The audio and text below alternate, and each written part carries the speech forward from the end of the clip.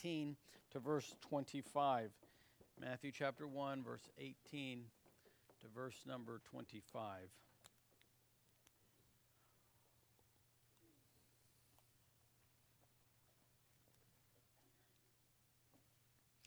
We're going to start a new series on Jesus is the Reason. I know it's a very cliche, perhaps, saying, but it's still truth nonetheless. And I hope this month, as we study the Christmas story, as we study different aspects of it, I pray that God would speak to us and encourage us and might even challenge us in areas of our lives that as we study His Word would bring us more to be more Christ-like in our character and in our person, but also that we would be an encouragement to others as we apply God's Word into our life. So Matthew chapter number 1, verse 18 to verse 25, and I told my wife this morning, I said, it's going to be a really short message. I don't really have a long message, and she says, well, it has the potential to be short, because I say that all the time, and then I go like an hour. So I promise I will try to make it short this morning. There's just a few thoughts as I study this passage that really stood out, and I hope they're an encouragement to you as we start this Christmas season. Matthew chapter 1, verse 18, it says, "Now the birth of Jesus Christ was on this wise. When as his mother Mary was espoused to Joseph, before they came together, she was found with child of the Holy Ghost. Then Joseph, her husband, being a just man and not willing to make her a public example, was minded to put her away privately. But while he thought on these things, behold, the angel of the Lord appeared unto him in a dream, saying, Joseph, thou son of David, fear not to take unto thee Mary thy wife, for that which is conceived in her is of the Holy Ghost. And she shall bring forth a son, and thou shalt call his name Jesus, for he shall save his people from their sins.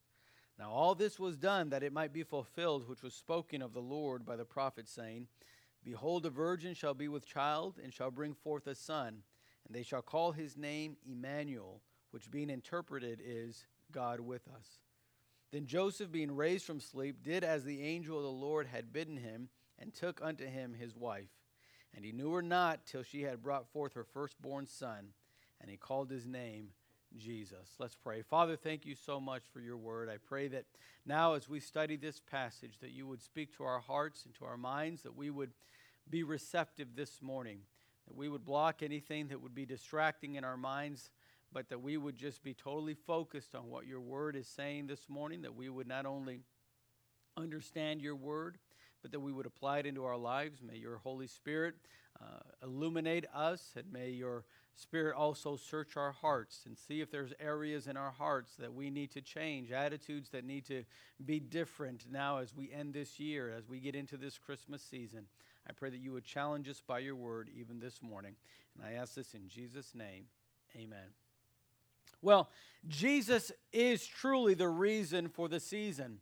As we live in a world where people are trying to change the meaning and purpose of Christmas, I want to encourage you this morning to remember that Jesus is the reason, the meaning, the purpose of Christmas. Jesus is the reason why we worship and praise Him during this time of Christmas. Now, I know that the world wants to try to change what Christmas is all about. They want to sort of say that it's about gifts and it's about being loving to one another and it's just about caring for mankind. But you know that Christmas, though it involves all of those things, that's not what we celebrate. What we celebrate at Christmas is the birth of Jesus Christ, the birth of the Savior of the world. He is the purpose of Christmas. And people are out there that do not like this. In fact, a few years ago, the American Atheist Organization paid $20,000 for a billboard there in North Bergen, New Jersey. The sign had a silhouette of the three, of course, Magi, the three wise men, as they were approaching the nativity. And there was these big words on this billboard, and it says, "You know it's a myth. This season, celebrate reason." That was the billboard that the atheists put there in New Jersey. And the whole purpose of it was to encourage atheists to try to stop celebrating Christmas and don't make Christmas be something of a Christian holiday. It's just a holiday where we just love one another. And let me just say that though there are people that have that meaning and that purpose behind what they want to do at Christmas, the true meaning of Christmas is that Jesus, the Savior of the world, was born in Bethlehem. And that is what we celebrate this morning. Now, as you study this passage in the book of Matthew, you find that Matthew, also known as Levi, if you read the scriptures, he was a man, he was a tax collector that came one day that Jesus visited him. He came to the saving knowledge of Jesus Christ, became a follower and disciple of Jesus, and now we find many years later he's writing this gospel about Jesus Christ, and he starts from the very beginning. As you read the first verse of Matthew chapter 1, you find the genealogy or the beginnings of Jesus Christ as his earthly lineage is given there. And as Matthew is just trying to prove that Jesus is the King of the Jews, that Jesus is that one that was promised, that promised Messiah that was going to come down the lineage of David. And he takes the time to write down each father and who their son was and who their son was, and goes down all the generations up to Joseph, the earthly father of Jesus. And he proves as Jesus is that King of the Jews. Now this morning, as we study on these last few verses from 18 to 25, I want you to notice something else that Matthew tells us. Not only does he prove that Jesus came from the lineage of David and he truly is the King of the Jews, but he begins the Christmas story and he begins to share some things about that story that I think are relevant for us today and important for us to understand. And so I want to give you three truths this morning that this passage tells us about why Jesus is the reason for the season. Why Jesus is the reason that we celebrate. I want you to notice, first of all, there in your notes, Joseph's predicament.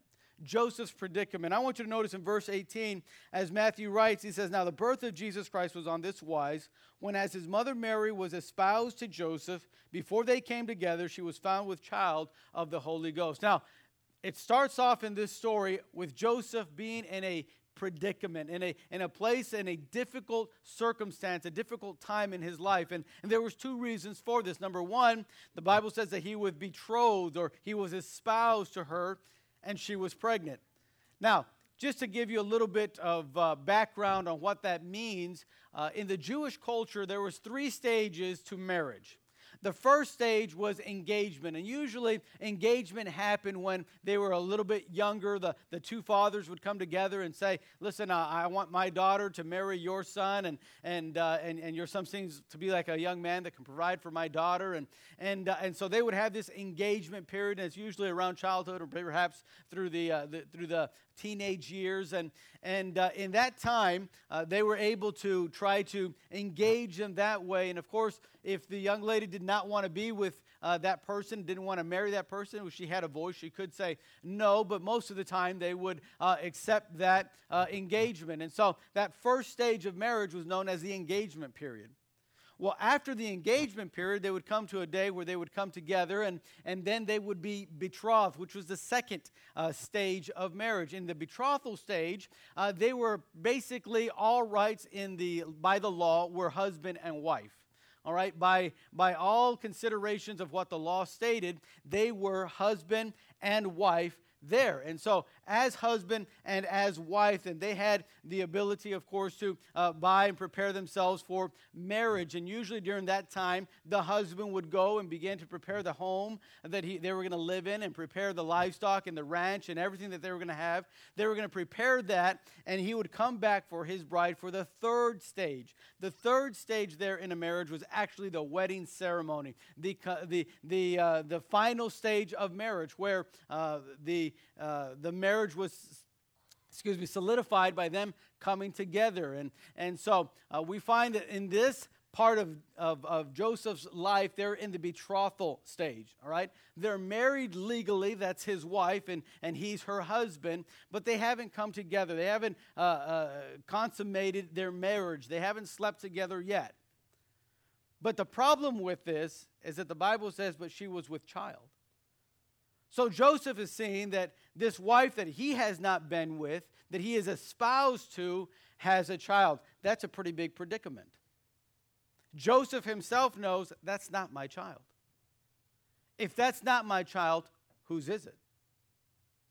If she hasn't been faithful to me, the law stated in Deuteronomy chapter 24, the law states that he can divorce her. Now, that divorce was different than our divorce. They hadn't really come to marriage. Their engagement wasn't like our engagement. Their marriage at that stage wasn't like the marriages that we have today at that time. And so that bill of divorcement was just something that says she had not been faithful with me. We have not consummated our marriage. We haven't really come to the third and final stage of marriage, and so there's this bill of divorcement that you can separate because she had been unfaithful. And Joseph, apparently seeing what was going on, was starting to think about that. So he's in this predicament of, what do I do? He finds that he's betrothed, and he finds that she's with child, but that's only one part of his predicament. The second part of the predicament was that they had not come together. So she's with child, and that second predicament is, look, I'm not the father of that child. She has been unfaithful to me. Now, I want you to notice in verse number 19, it says, and Joseph, her husband, being a just man and not willing to make her a public example, was minded to put her away privately. That word minded means intended to. So Joseph, in this predicament, was thinking, I have to get a divorce. He says, if I keep this child, then it shows that I was wrong, right? That we came together before the marriage, and that was a wrong thing to do. That wasn't accepted in their society at all. He says, so if I do that, it makes me look bad. It looks like that I sinned with her. But then, he said, if I divorce her, the law states if she's unfaithful that they could stone her to death. So in this predicament, Joseph is thinking, all right, my intention here is I got to do it privately. That's why it says there in verse 19, he was intending to just divorce her privately, just quietly. Now, why would Joseph do something like that? Well, that's what I want you to notice next. Not only his predicament, but Joseph's person. Why was he willing to do that?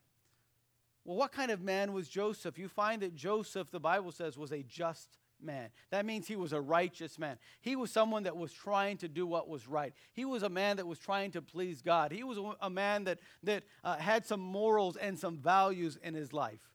Now, I know we live in a society right now where morals and values seem to be forgotten, and people sort of live their own way. And if you don't believe that, just look at Hollywood and look at the stories that are coming out in the news basically every day. It's somebody else that was, a child molester or doing something like that. And we live in a society where they want to just sort of say, that's just normal, that's just what happens, that's what people do.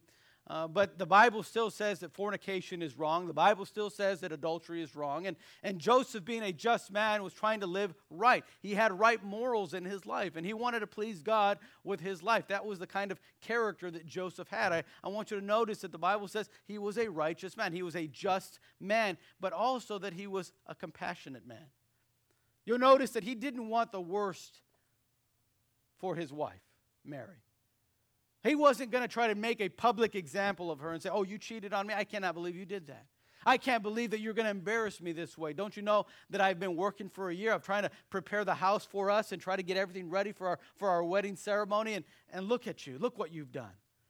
He could have easily taken her to court and easily could have made a big spectacle of everything. But he wasn't that kind of man. He was a man that was compassionate, a loving man. He said, what can I do to get out of this predicament so that I can remain just and righteous, but where I don't have to condemn her so openly? And it was something of a right kind of person, a right kind of character that he had. Joseph not only was a man that had a predicament, not only a man that had some character and his person, but I want you to notice that Matthew also highlights Joseph's purpose. Joseph's purpose. Near the end there, we find that after the angel of the Lord came in a dream to him, in verse 24 it says, then Joseph, being raised from sleep, did as the angel had bidden him and took unto him his wife. We find that he obeyed the message that he gave. The angel told him, listen, Joseph, the child that Mary has, it's conceived by the Holy Ghost. The Spirit of God came upon her. And that child is not that she's been unfaithful to you. It's just simply that the Holy Ghost is using her to bring in the Savior of the world. And that child that she's bearing, his name shall be Jesus, for he shall save the world from its sins. And so we find that now Joseph, upon hearing this and understanding this vision, he obeys it. He obeys what the angel said. The angel said, now take your wife Mary. And he obeyed the message. And then I want you to notice, not only did he take her as his wife, but then the Bible says that he received the child.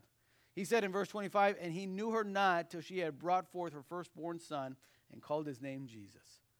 We find that he adopted. You see, the moment that he kept quiet, the moment that he decided he was going to obey and go through with it and make Mary his wife, then now when that child was born, it was the father's responsibility to name that child. And upon naming the child, right, in their society, upon naming that child, you were taking that child as yours. Whether it was yours or not, it didn't matter. You had named that child.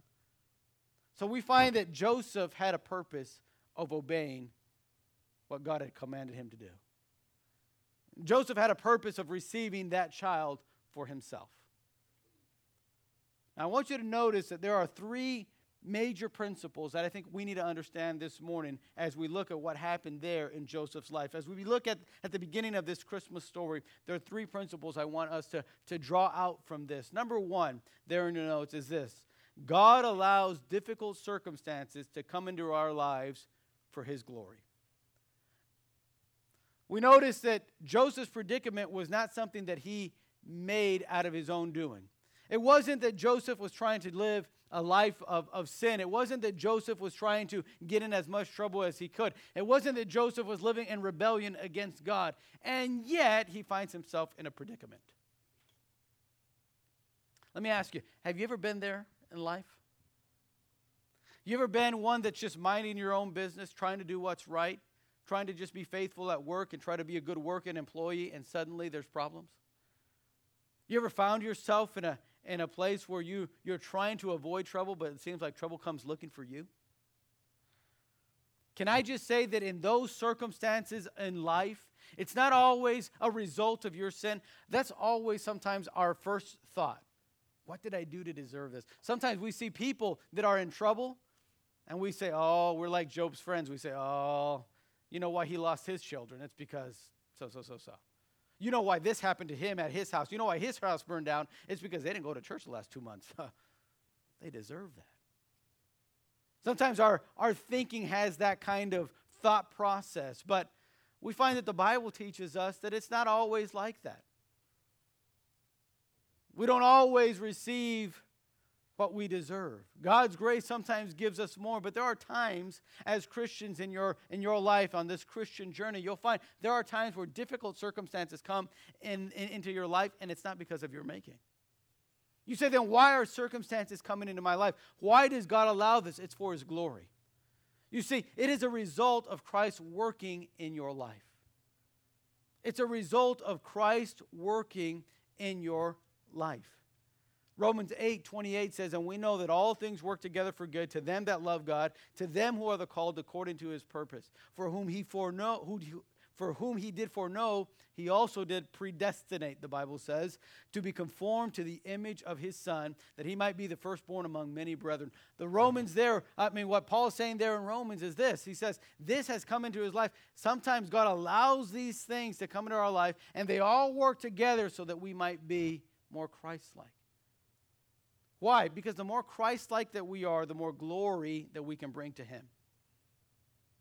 You see, the only way you bring glory to God is when you act Christ-like, when you live Christ-like in your life. The more that you're conformed into the image of Jesus, that means the more that you're thinking like him, the more that you're talking like him, the more that you're acting like him and living like him, the more glory God gets. So sometimes God puts us in these circumstances just to work on us, just to try to conform us more into the image of his Son.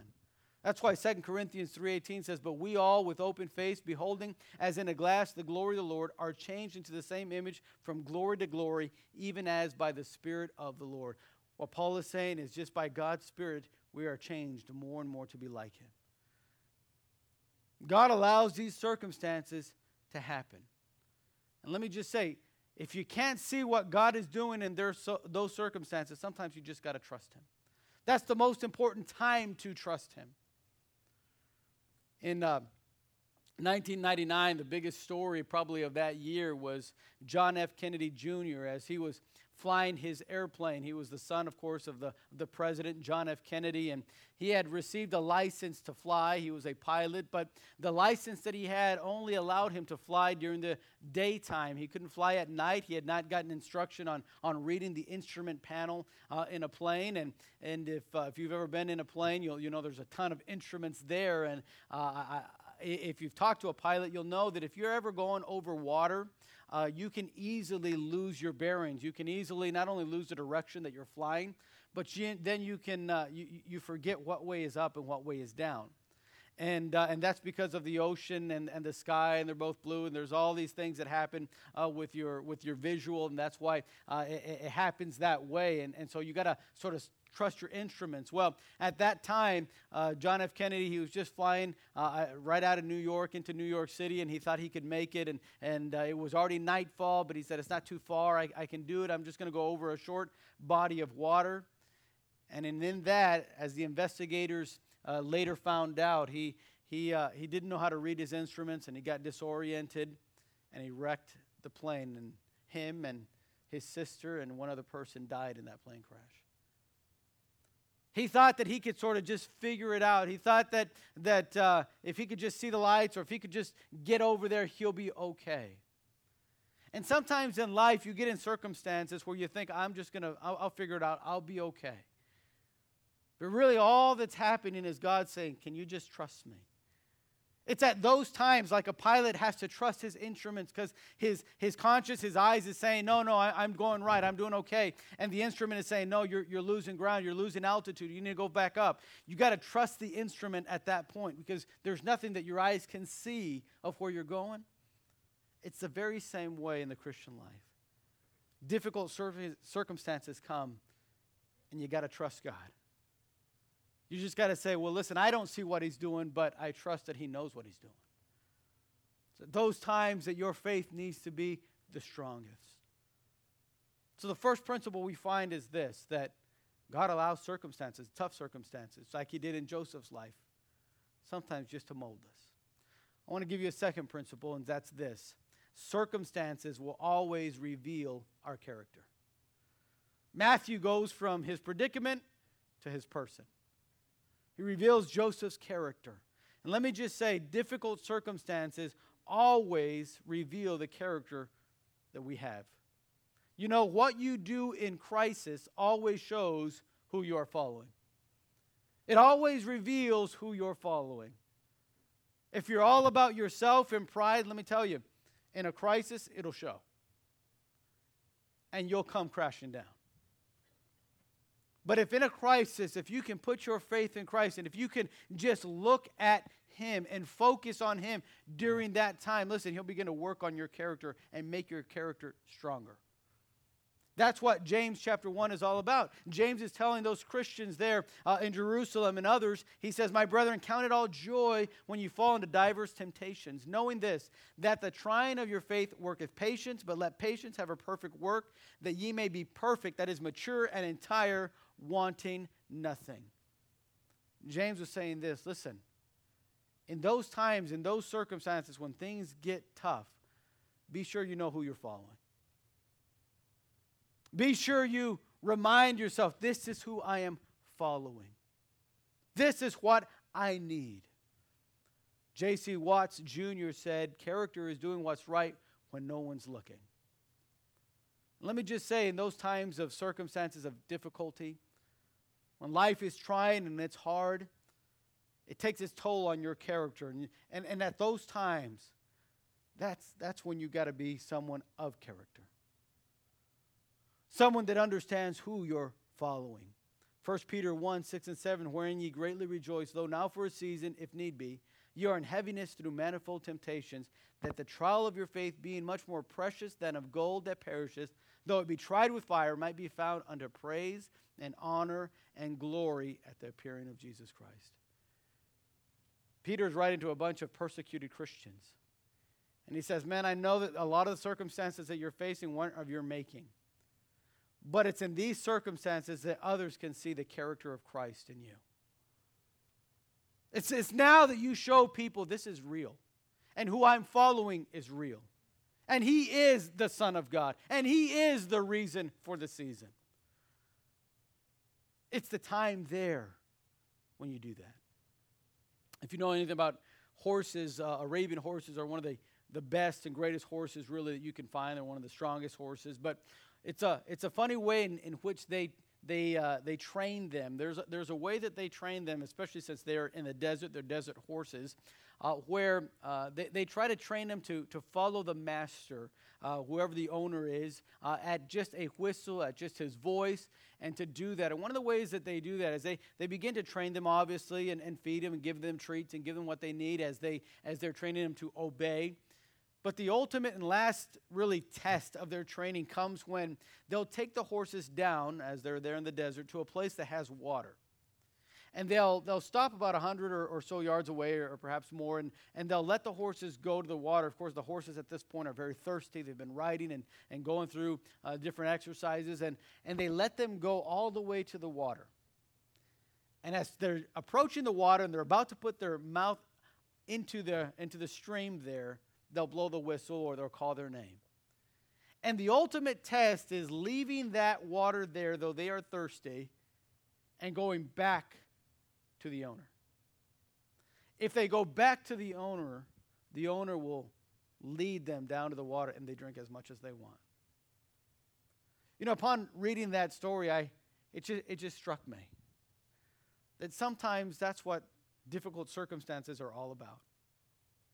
You get to a point where you think, I need this, I need this, I need this. And really what you need is to look at who's calling you.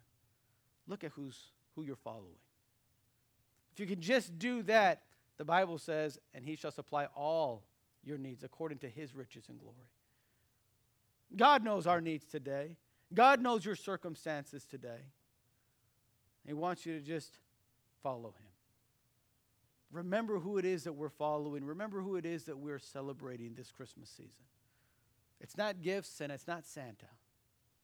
It's Jesus Christ. I want to give you the third principle this morning, and it's this.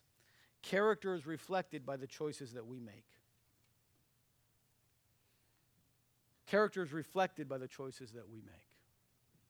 You know, it's easy in those circumstances to say, man, I believe God knows what He's doing, and I'm trusting in God. And it's really sometimes easy to say that in those circumstances, but it's a lot harder to prove that.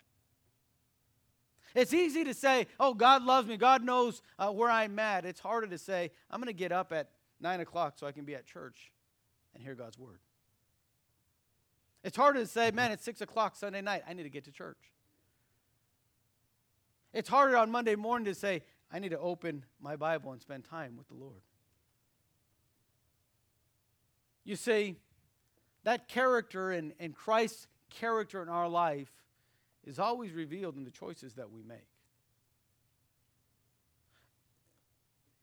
It could have been that Joseph was a good man, and Joseph was in a place where it wasn't of his own making. But at some point, Joseph was going to have to make a decision. Joseph could have said, I don't believe that. I think Mary cheated on me. I'm going to divorce her. He could have done that. But he would have missed out on his whole purpose of life. He would have missed out on the greatest blessing of his life.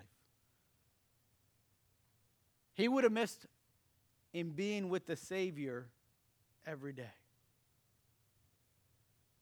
He was with his Savior every day of his life to the day he died.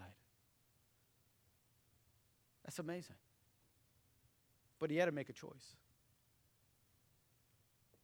You know, obedience to God is always the response of right character. If you allow God to mold you, if you can just have faith in God and follow God and make choices to actually apply and live out what God's Word says, You'll always receive God's blessings. But that choice is the big thing here. That's why John 14:15, Jesus told the disciples, if ye love me, keep my commandments.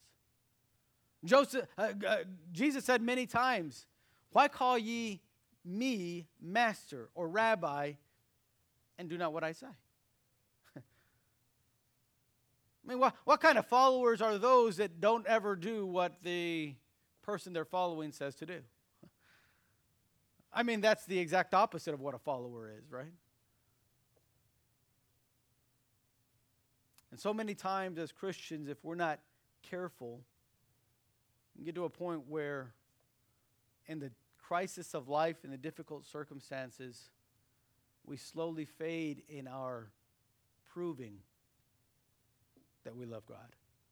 In our proving of saying, I'm going to follow you. In our proving of saying, that is my focus. It's so easy in the Christmas season to forget all of that. It's so easy in the Christmas season to get caught up in everything else except what it really means and what we're really celebrating. I don't know if you know the story of the Korean airline flight KE007, but it's an airline flight. It was a commercial airline flight. It was just making a commercial flight from one airport to the next. And on that flight, the pilot accidentally wandered off into Russian airspace. As they were in Russian airspace, of course, there was a pilot that was guarding their airspace and called it in and said that there's this commercial airline there and trying to get a hold of it, and they didn't, and the command came from the Russian authorities, just shoot it down. So the pilot shot down that plane. 240 passengers died after he threw that missile and blew up that commercial airline. What was sad was not only the tragic event of doing that, but the very next day, that pilot was going to speak at his 6th grade daughter's class on how to have peace in the world. It's a little ironic. It's a little bit backwards to say, let's have peace and blow down a commercial airjet that has no weapons whatsoever. Sometimes in the Christmas season and sometimes in the Christian life, we do the very same thing. Oh, we may not do it physically, but in the choices that we make. We say, oh, yeah, I really love God. Yeah, I really want to celebrate Jesus, but you're never in his house, and you're never in his word, and you're never with his people. That would have been like Joseph saying, oh, okay, and never receiving that child, and never taking Mary as his wife. You see, it's important for us to understand this morning that if we're going to be people that really celebrate Christmas, that we know the reason for this season is Jesus, then we need to apply these principles in our life. You understand, sometimes God lets circumstances come that are difficult. Not of our making, but he's working on us. Got to remember, I got to just stay focused on him during this time. Remember who it is that I'm following, if you will. And then make choices according to that. Joseph did. Joseph understood that in his life, that was the most important thing. How about you this morning? Is that the most important thing for you? Is that what your Christmas season is all about? I'll end with this. Missionary by the name of Adoniram Judson graduated from college, and from seminary he received a call from a really nice and well-known church in Boston, Massachusetts at that time. And they called him to be their pastor. And of course, being that he was very well educated and very well eloquent, they asked him if he would come and begin as an assistant pastor at the church. And he did, and everyone was congratulating him and saying, man, you're just the man for the spot, and maybe one day you'll be the head pastor of this church, and they have so much to offer you. But at that time, his mother and his sister were really happy. He was at home with them. He was there in Boston. They were going to be able to just be together and stay together. And it came a point while he was there in Boston in that church, working as an assistant pastor, that God began to call him to the country of Burma. And at that time, he broke the news to his mom and to his sister and said, I got to go. This is what God is calling me to do. This is my life's work. And they tried to tell him, Adoniram, come on, don't do this. And how do you know? Maybe this is a mistake. And he said this to them. He said, my work is not here. He said, God is calling me beyond the seas. To stay here, even to serve God and his ministry, I feel, he said, would be only partial obedience. And I could not be happy in just doing that. I must go. As a result of Adoniram making that decision and going, by the end of his ministry there was more than 50,000 converts. 50,000 people came to the saving knowledge of Jesus Christ because he made a decision to say, listen, I'm not here for me. I'm not here in this life to do what I want, but I'm following somebody. And I know the circumstances there will be rough. By the way, he lost his first wife there. I believe he even lost his second wife there in Burma. Circumstances were tough, but he made a decision. I know who I'm following. I know what I'm celebrating. I wonder you and I this morning, do we know who we're celebrating this Christmas? Do we know what we are following? If you're going through a circumstance, can I encourage you? God's just working on you. Be patient. Trust him. And God will work this Christmas more than he's ever worked before if you just will follow. Let's pray. Father, thank you so much for your word. I thank you for the life of Joseph because, Father, there's so much to learn about you in this story. Just highlighting these principles of what Joseph has to face makes us realize this morning that we all have circumstances in our lives that aren't always pleasant. So many situations in our life that are difficult, that we don't understand, and we can't see what you're doing. Father, I pray that you would help us this morning to trust you during this time, to follow you. We, as Joseph did that day many years ago, that we would just be reminded of who we are following. And though it may not make sense, and though there might be reproach and mockeries and other things by other people, yet knowing what you have called us to do, may we do it. May we make choices in our life that would please you, that would lead us to your glory. Or that we would honor you, that we would glorify you in how we celebrate even this Christmas this year. We wouldn't get caught up in all the commercialism and other things that Christmas now can be associated with. But we would always be reminded that you are the reason why we celebrate. It is you who we follow. Father, I pray that you would speak to us, help us to apply this truth into our lives, and may we celebrate this season with the right kind of heart, the right kind of purpose, the right kind of vision. And I ask this in Jesus' precious name. Amen.